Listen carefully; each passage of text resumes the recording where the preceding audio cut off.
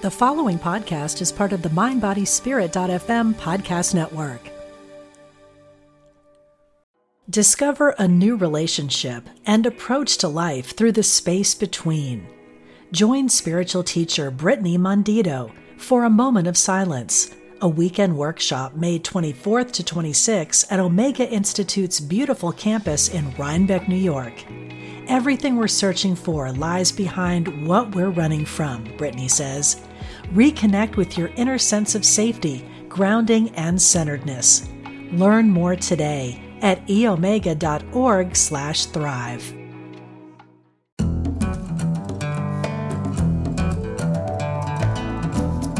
From Spirituality and Health magazine, I'm Rabbi Rami, and this is Essential Conversations. Our guest today, Dr. Peter Lovett, is a dance psychologist, founder of Dance Psychology Lab, which is part of Movement and Practice Academy. He's also a teacher at the Royal Ballet School, where he really explores, I guess also in his work with the Movement and Practice Academy, he explores the interface between movement, neural computation, and experimental cognitive psychology. So one of the things he's going to have to do for us is explain what all that means. His new book is called The Dance Cure: The Surprising Science to Being Smarter, Stronger, Happier. A review of the book is in the March-April edition of Spirituality and Health magazine. Dr. Lovett, welcome to Essential Conversations. Thank you very much. Thank you for having me. Our pleasure. You know, your book opens with a proclamation that I found personally incongruous. And you wrote, "We are born to dance. I am born to sit the dance out." I'm an exception to your rule. What's the evolutionary advantage of the human capacity to dance? Well, dancing, I do believe that every single human being is born to dance. And if you choose to sit the dance out, then that's a lifestyle choice, but you're going against what you're fundamentally born to do. The evidence for the fact that we're born to dance is that dancing is a universal activity. You know, people have been dancing since the beginning of human time. We know that there's no culture anywhere in the world where people don't have an urge to move and synchronize their movements to other things, to either music or to other people. And we know the benefits of dancing are extraordinary. So what we know is that when people dance together or move together, it changes them in 4 ways. And all these 4 ways are fundamental to human society. Firstly, it changes people's social relationships. We know that people bond together when they move together in synchrony. I'll go into more of that detail later on about that. The second thing is that it changes the way that we think and solve problems. The third area is that from an emotional perspective, we know that movement helps us to express emotion. And what's extraordinary is that other people's brains are set up so that they can recognize emotions in our movements. And fourthly, movement changes us physically, and dancing changes us physically, not just our heart and our lungs or our muscles, but our hormones and our neurochemicals. So we know when we combine all those 4 things together, the social element of dancing, the thinking aspect of dancing, the emotional element of dancing, and the physical aspect of dancing, then all of those serve really important evolutionary functions. And that's why we think dancing has persisted despite many people not wishing to dance. And in fact, some societies try to stop people dancing. Oh, that's true. Some religious societies consider dancing satanic.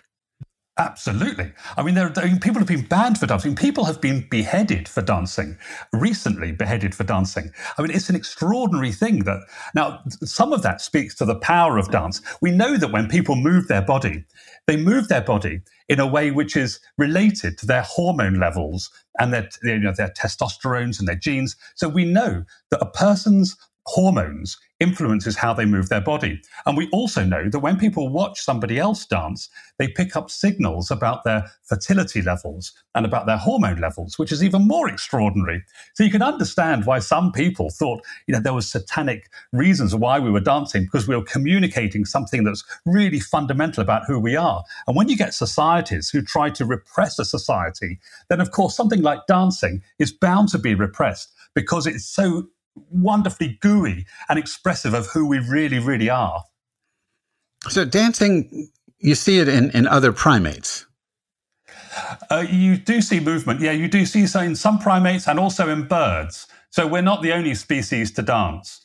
You certainly see that something like sensory motor coupling, the idea of moving in response to certain stimuli. You see that in birds and you see it in some primates. But humans, even 2-day-old babies can perceive rhythms. And we know just from 5 or 6 months of age, when you play musical rhythms to young children and babies, they start shaking their body in response to it. And they smile. All the babies do this. It's extraordinary. It really is an innate activity. So do you think the rhythm is because they were, while in the mother's womb, they were listening to the heartbeat? Yeah, absolutely. When people tell me that they've got 2 left feet or that they're not rhythmic, I always know that they're just making that up. It can't be true because our hearts beat in rhythm. Our brains, the synchronization of our neuronal functioning happens in synchrony.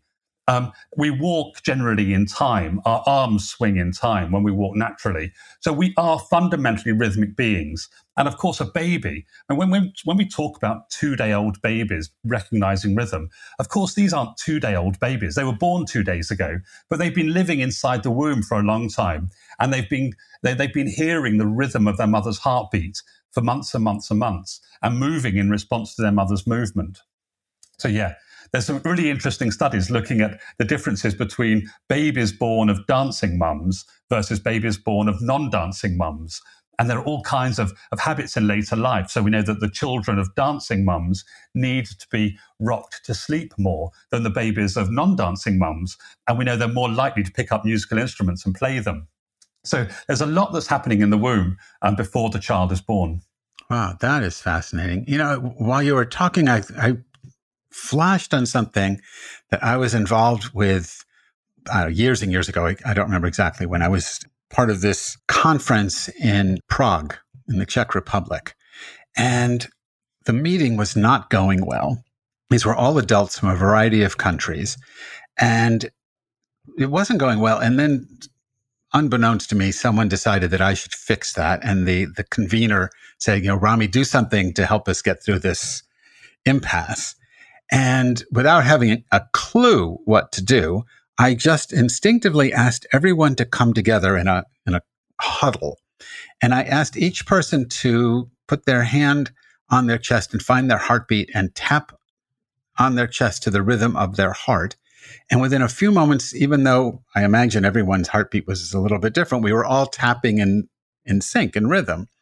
And then we started doing this chanting, and there was a Hindu guy there who took it into Sanskrit, and people began to move together, chant together, and drum together using their chests as the drum, all in sync. And it absolutely changed the dynamic in the room. And the conversation went much more smoothly thereafter. Is that an example of what you're talking about when you talk about these 4 things? It seems to me that was an expression of social bonding. It ultimately seemed to change the way we were doing the problem solving we were engaged in. I don't know about emotion or the physiological changes in the neurochemistry, but I imagine all 4 things were engaged in that example. Is that, am I on the right track? Absolutely. That example is just really perfect because it shows about that synchronization. When we have real wouldn't it be wonderful for starters if we could do that in the broader society all the time to bring societies together? Wouldn't that just be wonderful if we could feel our own heartbeat and then express that through our movement and coordinate that with other people's heartbeats? It's kind of what happens sometimes in dance cultures, in going to nightclubs and things. But what was happening right there was that we know from the scientific studies, laboratory-based studies of synchronized movements, they were very similar to that. We know that when people synchronize their movements, even complete strangers, afterwards, they report liking each other more. They report trusting each other more. They report being more similar psychologically in terms of their values. So their values and their goals seem to be more aligned. And the fourth thing, which is truly amazing, is that people are more likely to show pro-social behavior, helpful behavior towards other people when they've been moving with them in synchrony. Now, this pro-social behavior has even been shown in 7-month-old infants. When you move a 7-month-old infant in time with somebody, it displays more pro-social behavior. And we know this happens in teenagers and in adults and in older adults too. That coming together, so that experience you had there in that room, which is extraordinarily powerful. When people say they don't dance, the reason I push back on that is that you might not do ballet or ballroom or hip-hop dancing, but that you just described there was a perfect example of group dancing, because it's all about moving together in synchrony and being each other's rhythms and finding each other's rhythms and moving together. And that's why we think dancing is so important for bonding societies together. And certainly in spiritual circles, that was an inadvertent pun, but there's a lot of circle dancing. I'm thinking of Hasidic Jews dance in circles, Sufi zikr, which is done in a circle, often a slowly moving circle. Even you see the sort of the dancing that erupts with Hare Krishna devotees. What's the connection? If it isn't really just what you just said, is there a documented connection between spirituality and dance? We know that people enter into a trance-like state when they move, and certainly the case of things like circle dancing, where there's a repetitive nature to it, and there's a certain predictability about the movements. Once you get into those movements, it's almost like a structured movement. People then report an altered state of consciousness. So they report getting into either a flow-like state, or they lose track of time, or they think differently. And then during those experiences, many people then report being closer to something other than what's present in the room. So it seems to be opening their minds and allowing them to connect on a different level with something else. I'm wondering, and this is obviously pure speculation on my part and perhaps completely irrelevant, but I'm wondering if in the area of the neurochemical changes that dancing triggers, if those are similar to things that might happen to people in meditation or prayer, or even those worship services that are physically energetic, like Pentecostal or something like that. Is there any corollary there that this is a way to get to altered, what you might get through a drug, or you might get through pranayama, breathing exercises, that somehow this kind of dance that you're talking about, or maybe just dance in general, can lead to these spiritual moments of spiritual awakening? Well, I can't speak of what happens in the brain during meditation and prayer, but I do know that when people are dancing, then there's a change in opioid production. And also we have these other sort of happy hormones being released, of course, endorphins, of course, but the opioid system is really important. And so when people, now, of course, we get that too in breathing exercises too, when we get synchronized breathing and people are there, we can lead to these same neurochemical changes. So it does seem to be that there is some similarity, certainly between what's happening in the brain while you're dancing and what's happening in some of these breathing exercises. We know that when people are dancing, there's a wide range of activation in different areas of the brain. So, for instance, the putamen becomes active. And there are several different regions depending on the style of dancing we're doing. Of course, one of the problems with dance is that people think that dance is one thing. So they say, oh, yes, I do dance, or no, I don't dance, because they think dancing is one thing, whatever they think it is. But actually, dancing it's almost like a meaningless term in some sense, because dancing can mean so many different things, so many different types of movement. And those different types of movement will have different impacts.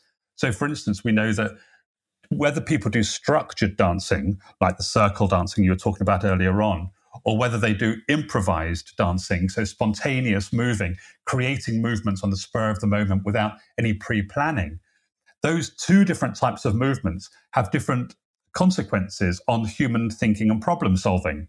We know that when people engage in very structured movement, they become much faster thinkers. So their thinking speeds up. They're much more able to find answers to convergent problem-solving puzzles. I mean, a convergent problem-solving puzzle is a puzzle where there's one correct answer, but you have to take multiple cognitive steps to find that one correct answer.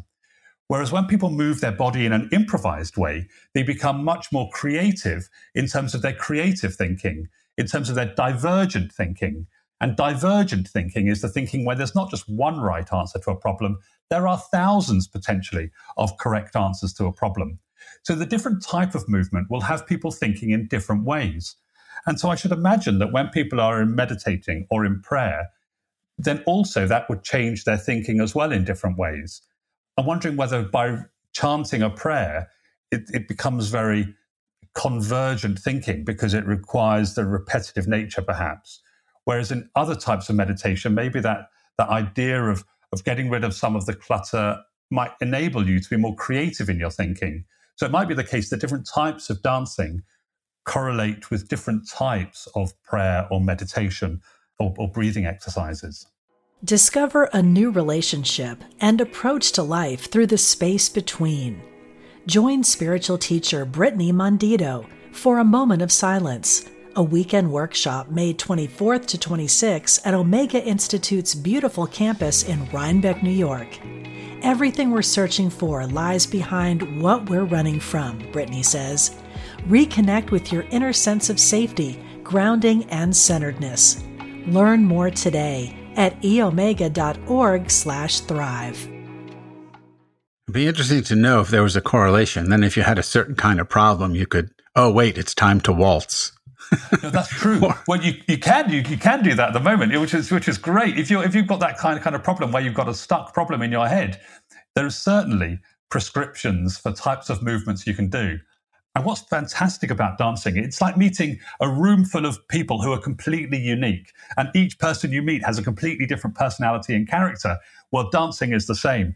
Every type of dancing that you engage with has a different personality and character, and it's going to influence you in different ways. So it really is the case that if you want to solve a problem, there will be a dance that when you do that dance, it will help you unlock some of the stuck thinking that is preventing you from finding the solution. So is this the kind of thing that you're promoting? I mean, it just seems to me this would be something that we should learn in school as part of our problem-solving toolbox. Yes. We should be learning this in school. We should be knowing about movement. I mean, school can be an awful environment because we sit people down. We say to them, sit still, don't fidget, don't move. You open your head and learn all this content, which we know is the wrong way to learn. What we need to do is get people moving around and having some relationship with their body, feeling confident with their body. We know that because when you move your body, it changes your mood. Even in hospitals where people have been admitted for low mood and depression, then when people get up and dance, then their mood and depression levels change. Their depression is reduced. But also their thinking and problem-solving skills are improved. Now, of course, we've done some work with people with Parkinson's disease. So Parkinson's disease is a neurodegenerative disorder which causes not only movement-related problems, but a whole range of other problems, problem-solving, chewing, eating, social interaction, a whole range of things. What we found is that when we had people with Parkinson's engage in dance activities, then some of their problem-solving helped them. So, for instance, if you've got a tremor in your right hand, so imagine your hand tremoring. Now, imagine trying to drink a glass of water with that hand. You might spill it all over you. So this becomes a creative thinking problem of how can I drink with a trembling hand and not spill it over myself? If you've got a problem with chewing and swallowing, and you've spent 50 years knowing exactly what to eat and drink at meal times, and suddenly you can't chew and swallow that food, it's a creative problem-solving task to come up with a whole new set of menus of things that you can eat and enjoy eating. And thirdly, imagine you're laying in bed and you can't get comfortable and you get bed sores because you can't move in bed anymore. Well, finding new positions and ways of moving your body, again, becomes a creative problem-solving task. And we know that when we carried out these studies of people with Parkinson's disease and we had them doing some improvised movements, those are the types of things which improved. So real life activities. Now, in schools, we know that children can learn differently if they move. Interpersonal relationships are different when people move. We know that physically, nearly 10% of deaths are caused by inactivity. And the wealthier the country, the higher that number is. Inactivity is a killer. And what we can do, if we can, people are so intimidated by movement that we need to get more and more people moving. It will save lives, it will bond societies, and it will make people healthier and happier. Well, it just seems obvious when you say it. So I hope everyone is thinking to themselves, whoa, where can I start doing a little bit more, put more dance into my life? But not all the dances are positive. I'm not sure that's the right word. I was fascinated in your book about, there's a section called Power and Feeling Empowered. And you talk about a dance that is associated, that expresses, you're right, a means of expressing aggression and intimidation, and it's linked to rugby. Yes. So I don't know if it's Haka. Is that Haka or? The Haka. Now this started originally, and it wasn't originally a rugby dance, it was a war dance. And societies would use these war dances before going into battle. So the armies would face each other and they would stand, and you might have 100 people on one side and 100 people on the other side. They'd have spears and they'd have shields. And then they would do this war dance facing each other. So one group would do it facing, and the idea was to bond that group of people together, but then instill fear and intimidate their opposition. So we're communicating this emotion. Now, of course, then the New Zealand rugby team took this on as something that they did at the beginning of every rugby match. And so they would stand in the rugby pitch and they would do this dance in front of their opponents.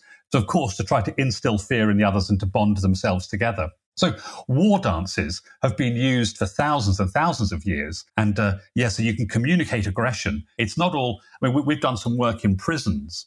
And in prisons, in male prisons, there's a lot of very frustrated men who have pent up emotions and angry and aggressive, and they're feeling all kinds of emotions.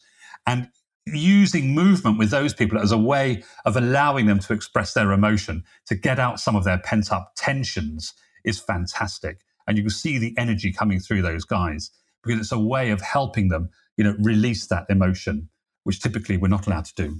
So that the two warring parties are dancing at each other.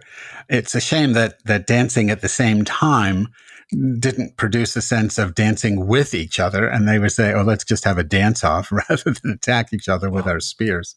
That would be so lovely, wouldn't it? I mean, if we could dance together, then that would be a lovely thing to do. Yeah. Which sort of brings me to my last question. Near the very end of your book, last couple of pages, you reference the film Jojo Rabbit. And I'm just going to read the paragraph to you and then ask you this question, and that'll be the way we go out. So you say, dancing makes us happy. It's as simple as that.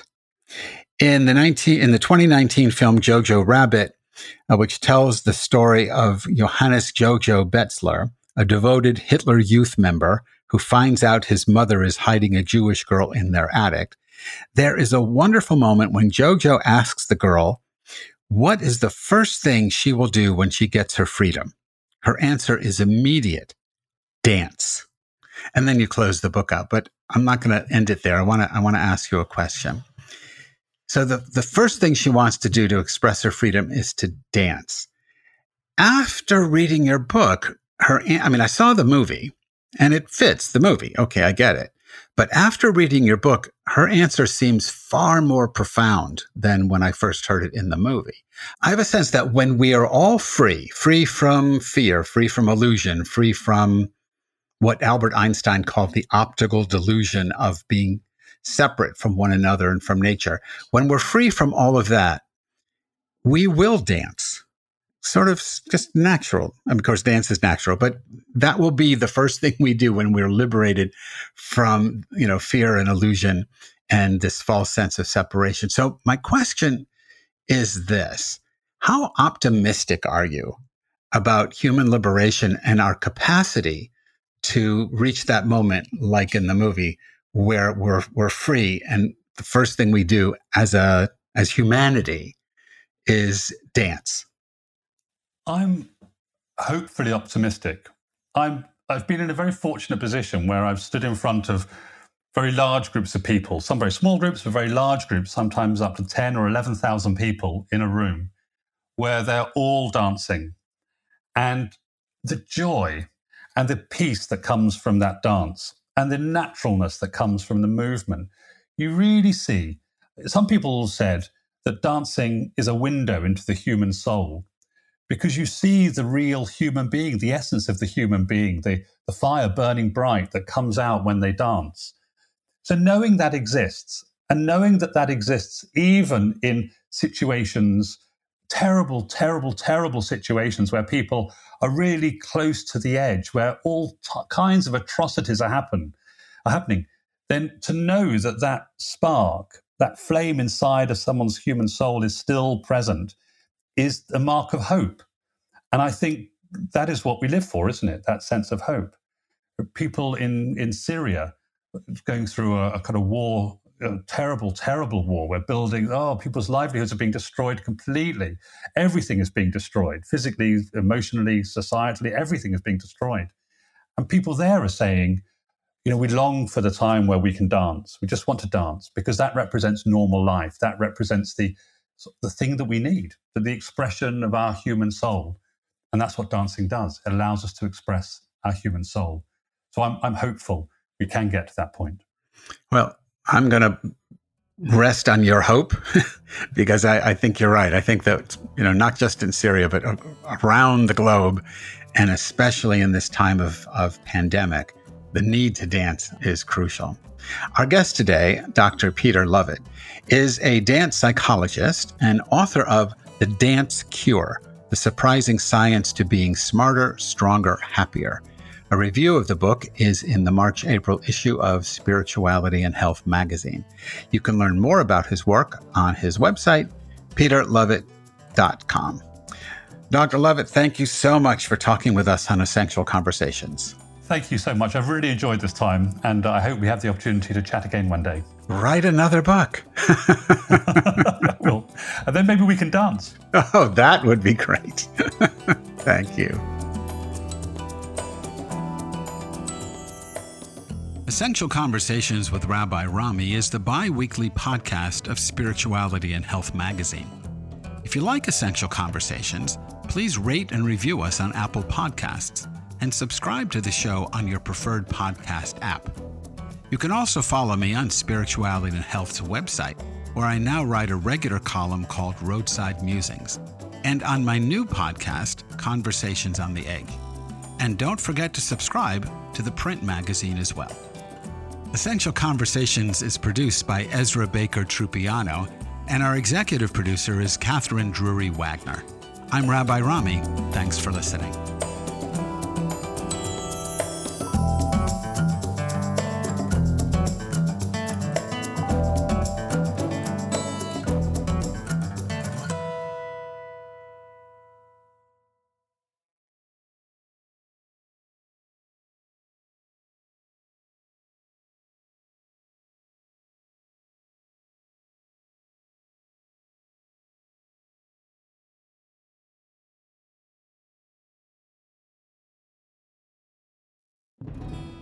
Hello, I'm Dr. Stephen Farber, and I am an author, teacher, psychotherapist, and shamanic practitioner.